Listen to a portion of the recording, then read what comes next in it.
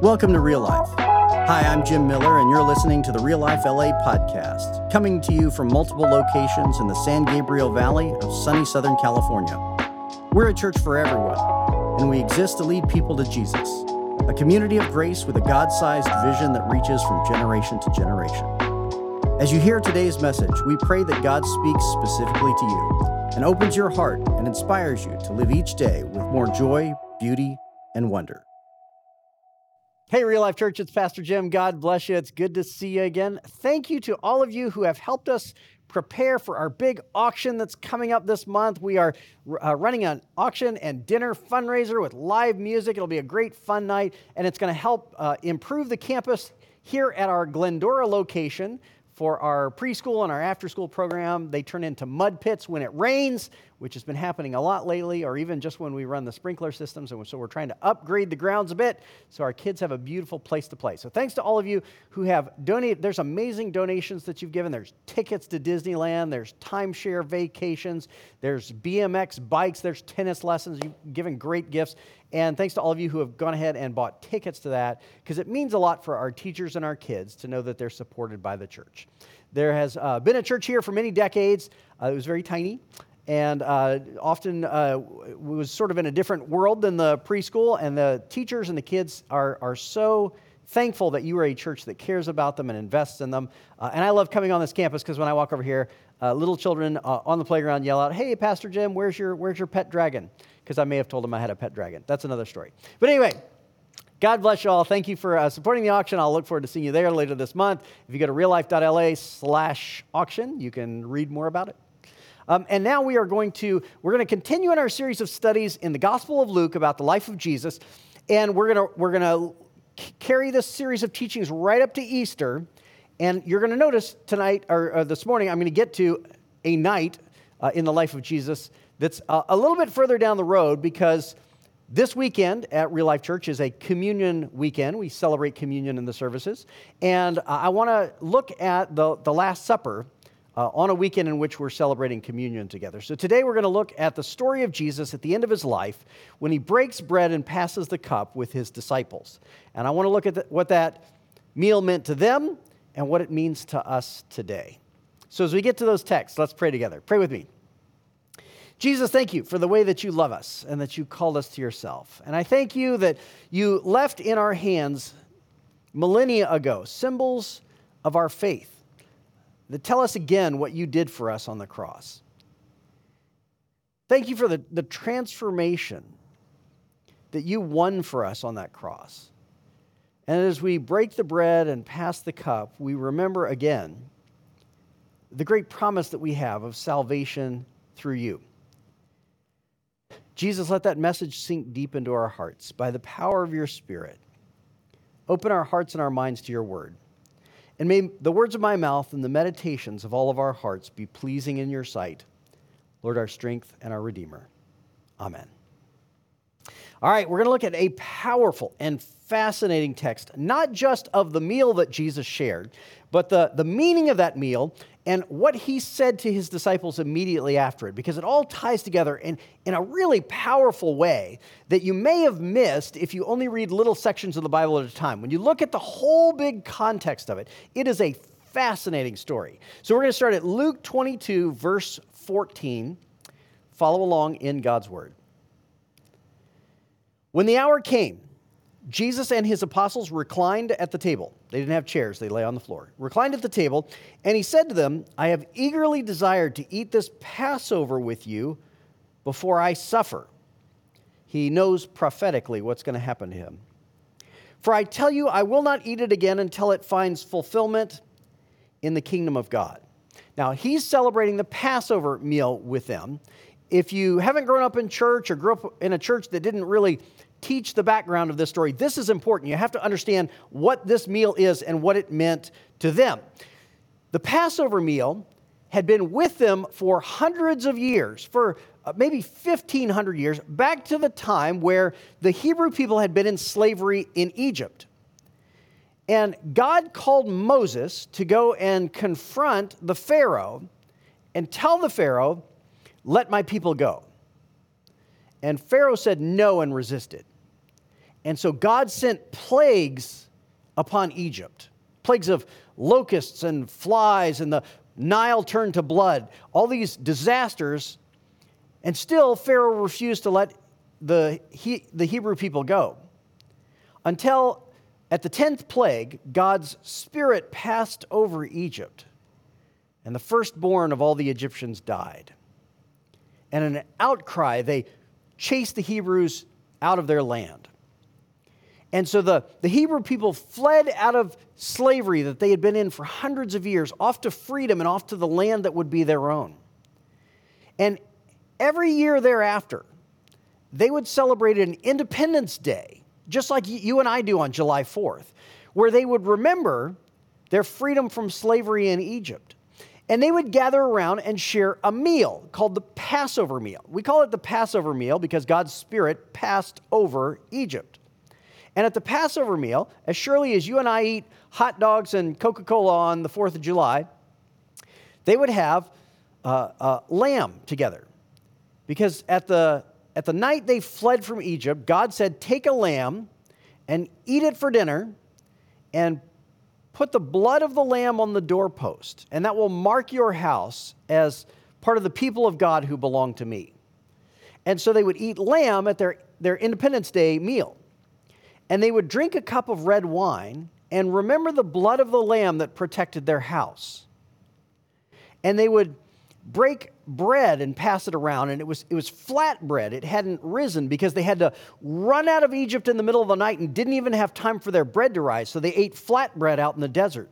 So they would eat flat bread at their Passover meal. They'd eat bitter herbs and talk about how bitter it had been to be in slavery and how good it was to be free.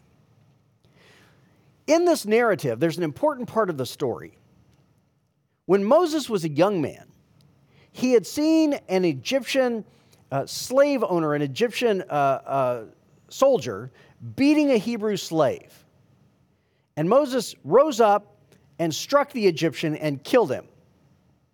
And because of that murder, Moses had to run off into the desert, flee the authorities, and live decades of his life out shepherding in the desert.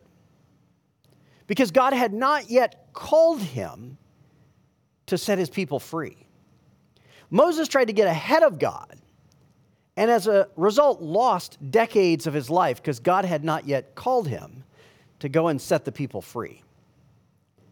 God would later say through the prophet Zechariah, not by might and not by power, but by my Spirit, says the Lord. And part of the narrative of Moses' life is discovering that it was not by his own might or his own power, but by the power of God's Spirit that God's will would be done.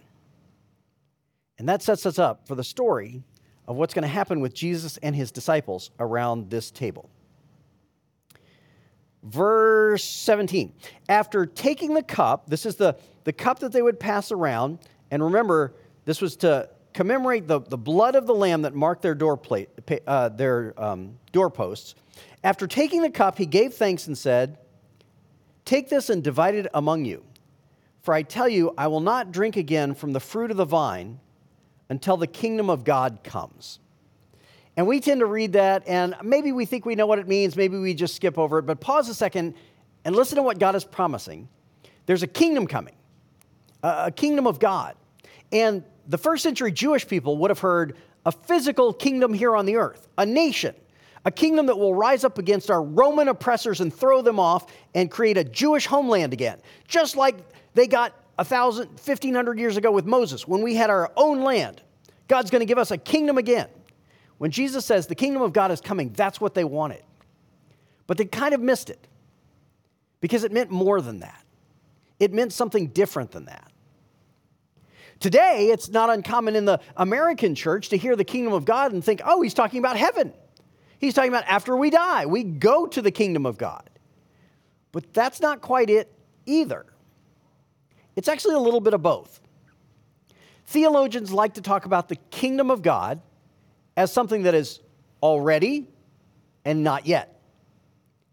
It already comes because when we believe in Jesus, God's kingdom begins to form in our lives. We become citizens of a new kingdom. We live by a new law. We're welcomed into a new citizenship. The kingdom of God starts now. And in the end, it will be fulfilled when we are reunited with Jesus and those who have followed him for eternity. So the kingdom of God has this already and not yet feature to it. Or as C.S. Lewis said, heaven and hell both work their way backwards into our lives. If we're on our way to heaven, heaven begins to creep its way back into our lives now, and we see God's redemption in everything we do, even in our suffering. Even in the hard parts of life, we see the kingdom of God working its way backwards into our lives now because God's kingdom is already and not yet. Verse 19, and Jesus took bread, gave thanks, and broke it, and gave it to them, saying, "This is my body given for you. Do this in remembrance of me." Now, this is a radical shift in the Passover meal. The bread was not anyone's body. It was a memory, a symbol of the fact that they had fled Egypt in the middle of the night and their bread didn't have time to rise.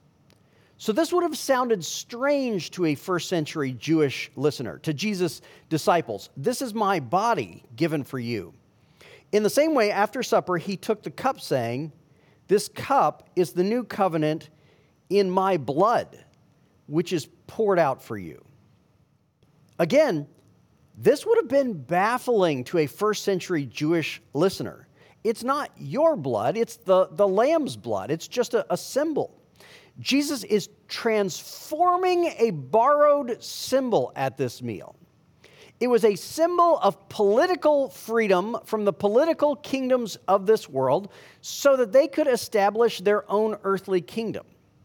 And he is transforming and changing the ceremony and making it about him.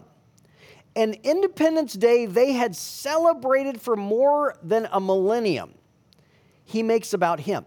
It would be like me saying, we've celebrated July 4th before as our independence from Britain a few hundred years ago. But now, when you celebrate the 4th of July, you need to celebrate it as a memory of the fact that for a month, Real Life Church moved out of its Valley Center location into the Glendora location. Right? If I came out with something like that on a Sunday, you would turn to whoever you came with and whisper, "The pastor has gone loco. Let's just stay till the end so we don't provoke him." Right? He takes something national and he makes it local. He takes something historical and he makes it present tense. He takes something cosmic and he makes it about himself. That would have been strange to a first century listener, but many people, including the people at that table, also believed that he deserved that kind of acclaim. So note, before we go any further, the practical implications of what Jesus does here. He is transforming a borrowed symbol. He doesn't create a bunch of rules around it. He just says, hey, this symbol used to mean one thing, and now it's going to mean something different. So three things to note in particular. It does not require a priest to administer it. I encourage you to celebrate communion in your homes and in your small groups. Do it reverently, take it seriously, but in no way are you required to have an official of the church administer communion. Secondly, it doesn't say you have to be approved by the church to receive it. There are some churches that say you have to belong to their gathering in order to receive communion, which is nonsense.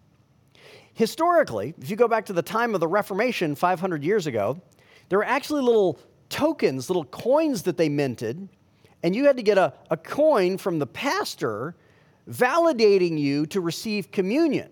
He would investigate and interview you and make sure that you had lived a holy enough life to deserve communion, and then you got your little token that you could cash in to get communion at church. Absolute nonsense. It does not say at any point that the church gets to evaluate whether or not you're worthy of communion. And thirdly, it doesn't say how often to celebrate this meal. Remember, this was their annual Independence Day meal. And Jesus says, when you celebrate the annual Independence Day meal, do it in memory of me. My guess is he had in mind that they were going to do it once a year.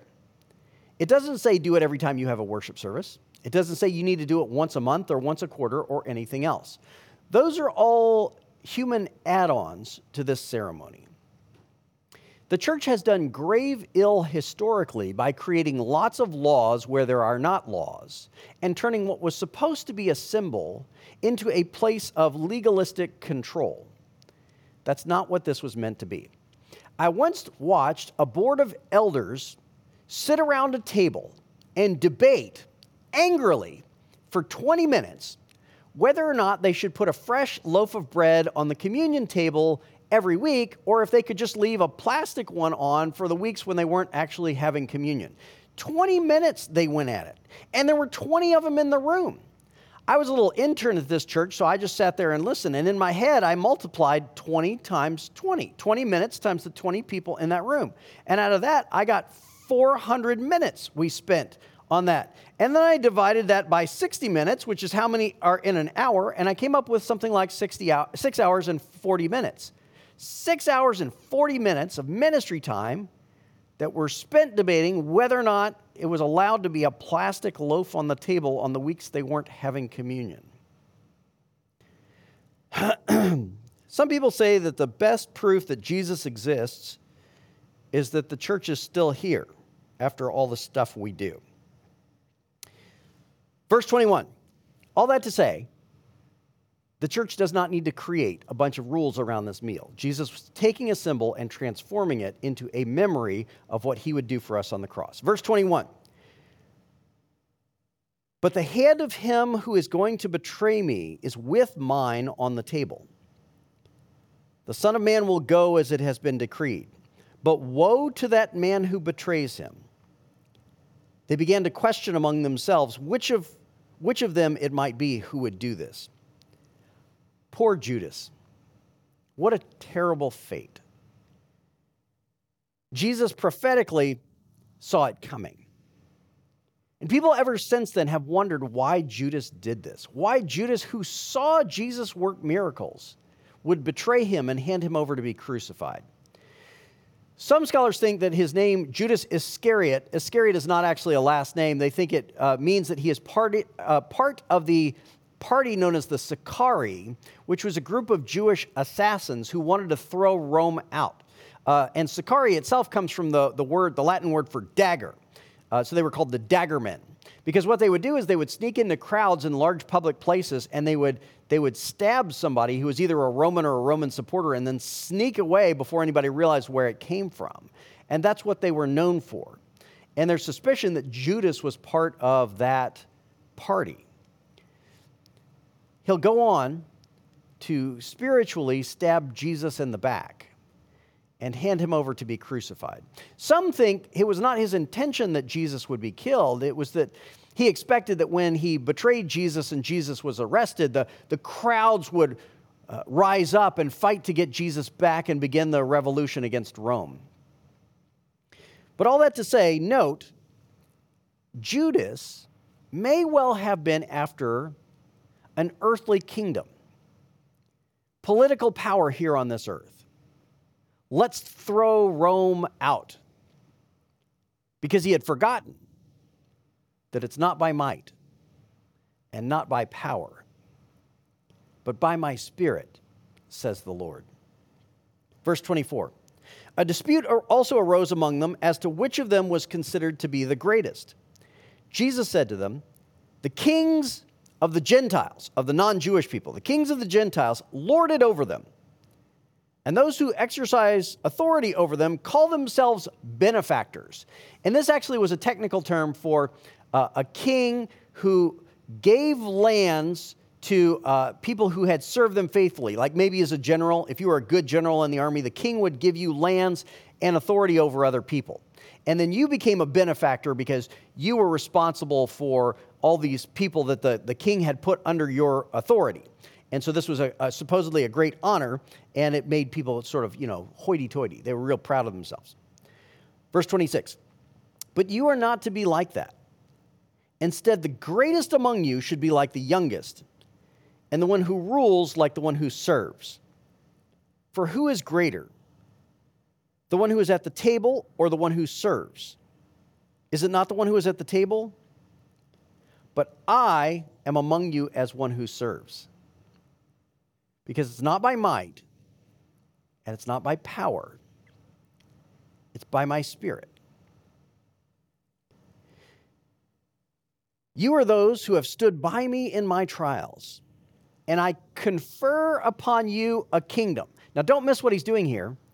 He's doing what he's just said the Gentile benefactors do. A king passes on a kingdom to the people who have served him well, and they then take authority. And this is what he's saying. I confer on you a kingdom. I am a benefactor. I make you benefactors.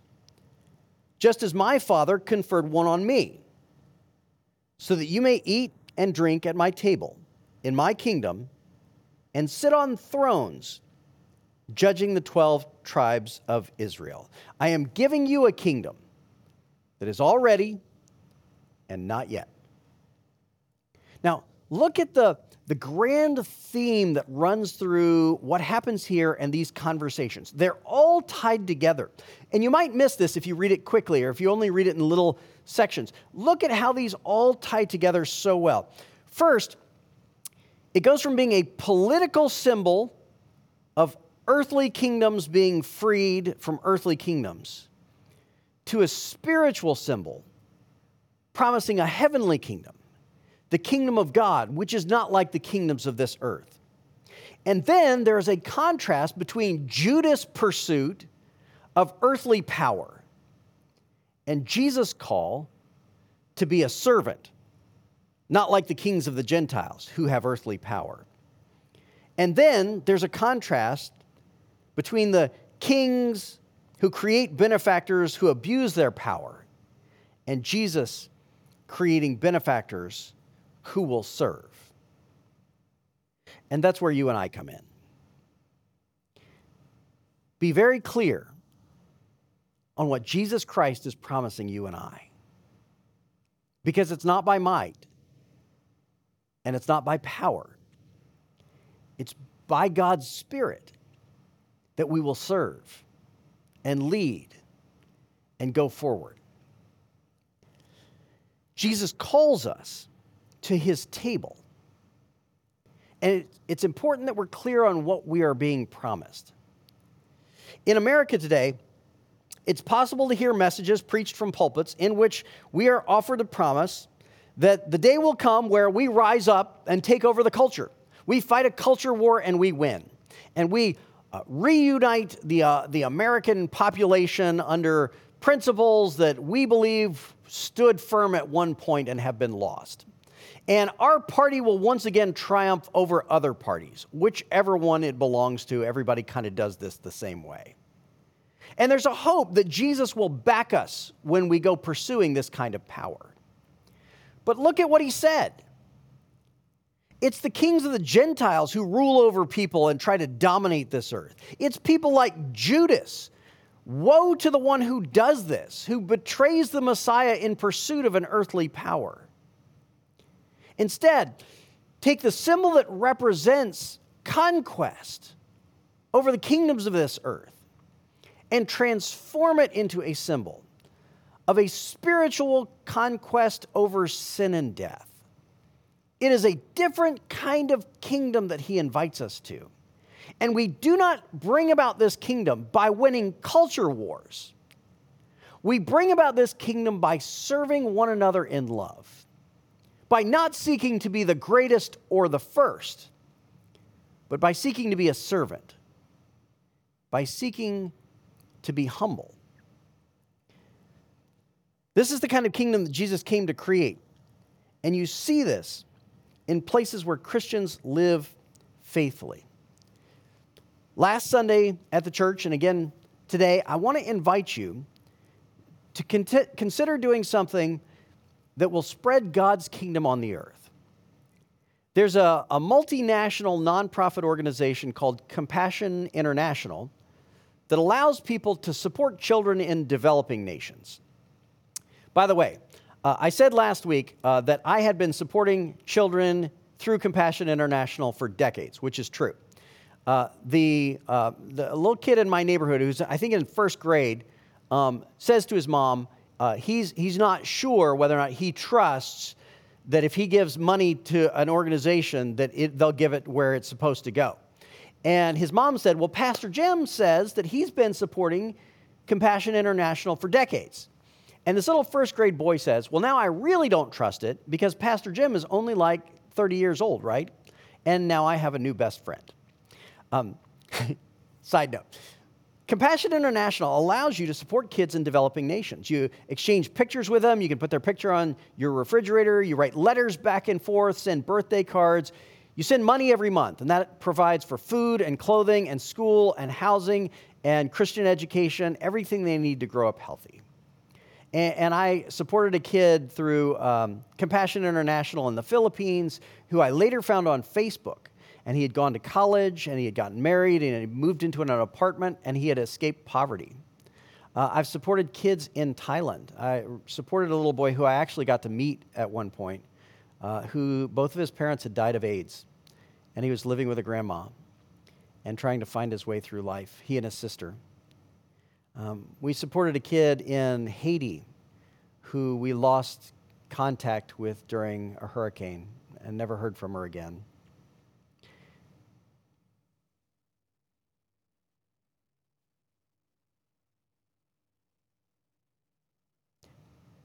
You and I are being invited to take part in a kingdom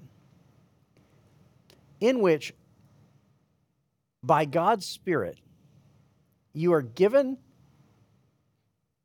a heart of compassion like you could not have worked up on your own. And whereas without God's Spirit, you may be able to love your own family and your friends, with God's Spirit within you, you will learn to have a deep compassion for people that you've never met before, for people who live on the other side of the world, for people in desperate need who you could go through life ignoring without suffering for it.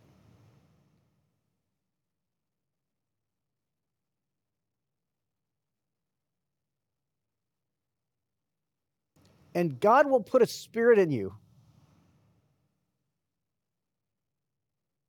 that will not let you sleep at night.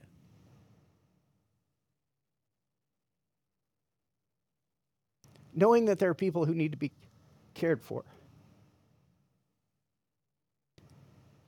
Don't go chasing after preachers who tell you that your job is to win a culture war and drive out people who disagree with you. They are not preachers of the gospel. They're preachers of the message of Judas Iscariot. Don't go trying to kill the slave owner to bring about change that needs to happen. Follow God's call. Because it's not by might, and it's not by power. It's by God's Spirit that the kingdom will spread. At our last pantry a couple weeks ago, I was talking to a member of our church who I only said hello to in passing before.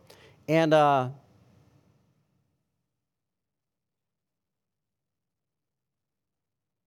he told me that when he was a kid, his dad left the family. And it was his mom and I think his siblings, and they didn't have a lot. They didn't really have enough to make ends meet. He said the church stepped in and helped out. And as a kid, he didn't realize what was happening. He said, all I knew is that my friends would come over and we'd go outside and play for a while my mom was in the house with some people from the church.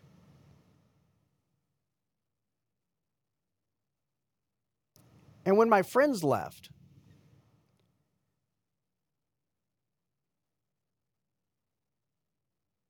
The living room was painted,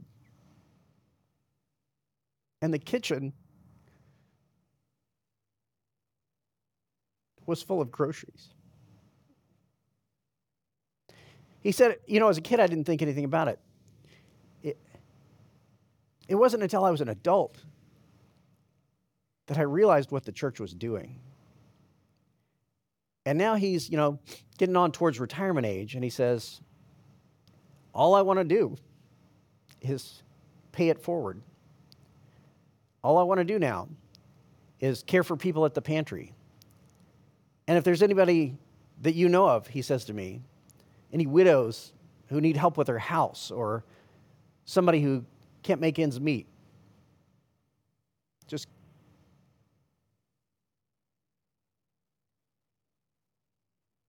give me a call.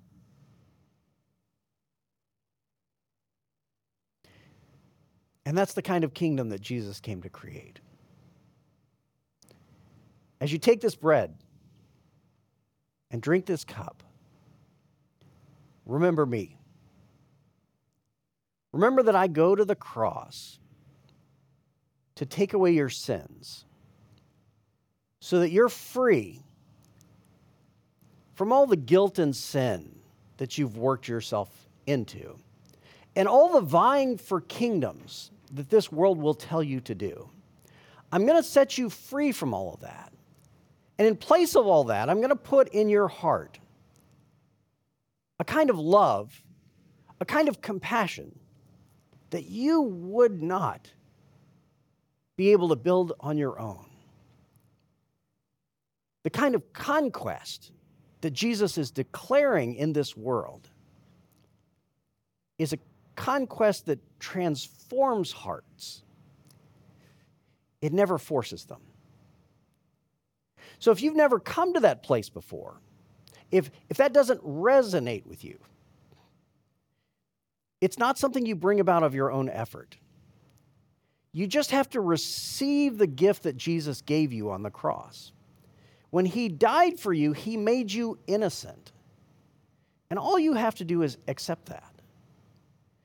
And then invite him in.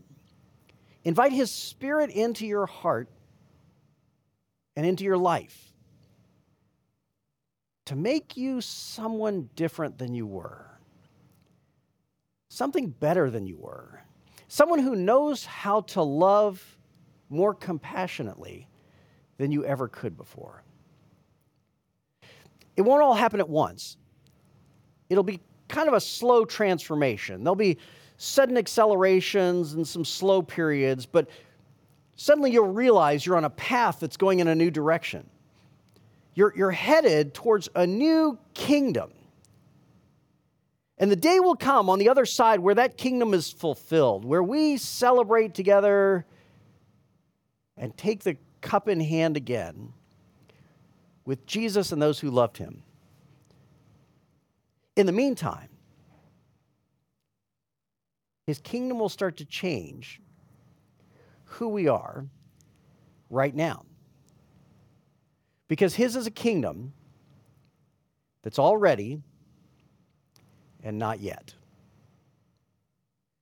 And that is the message that he shared at that table 2,000 years ago. Pray with me.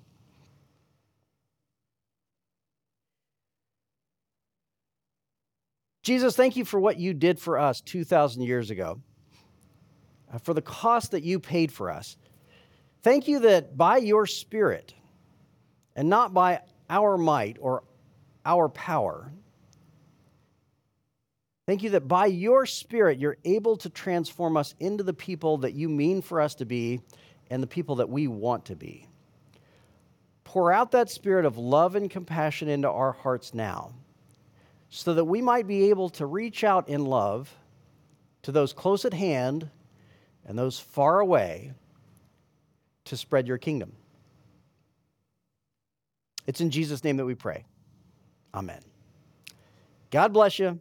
Go be the church. Thanks for joining us today. Now, will you help us welcome others to Real Life? Share our podcast or find us on Facebook or Instagram at Real Life LA. If you'd like to become a supporter, please visit reallife.la and tap Give to help us welcome everyone to real life. God bless and have a wonderful day.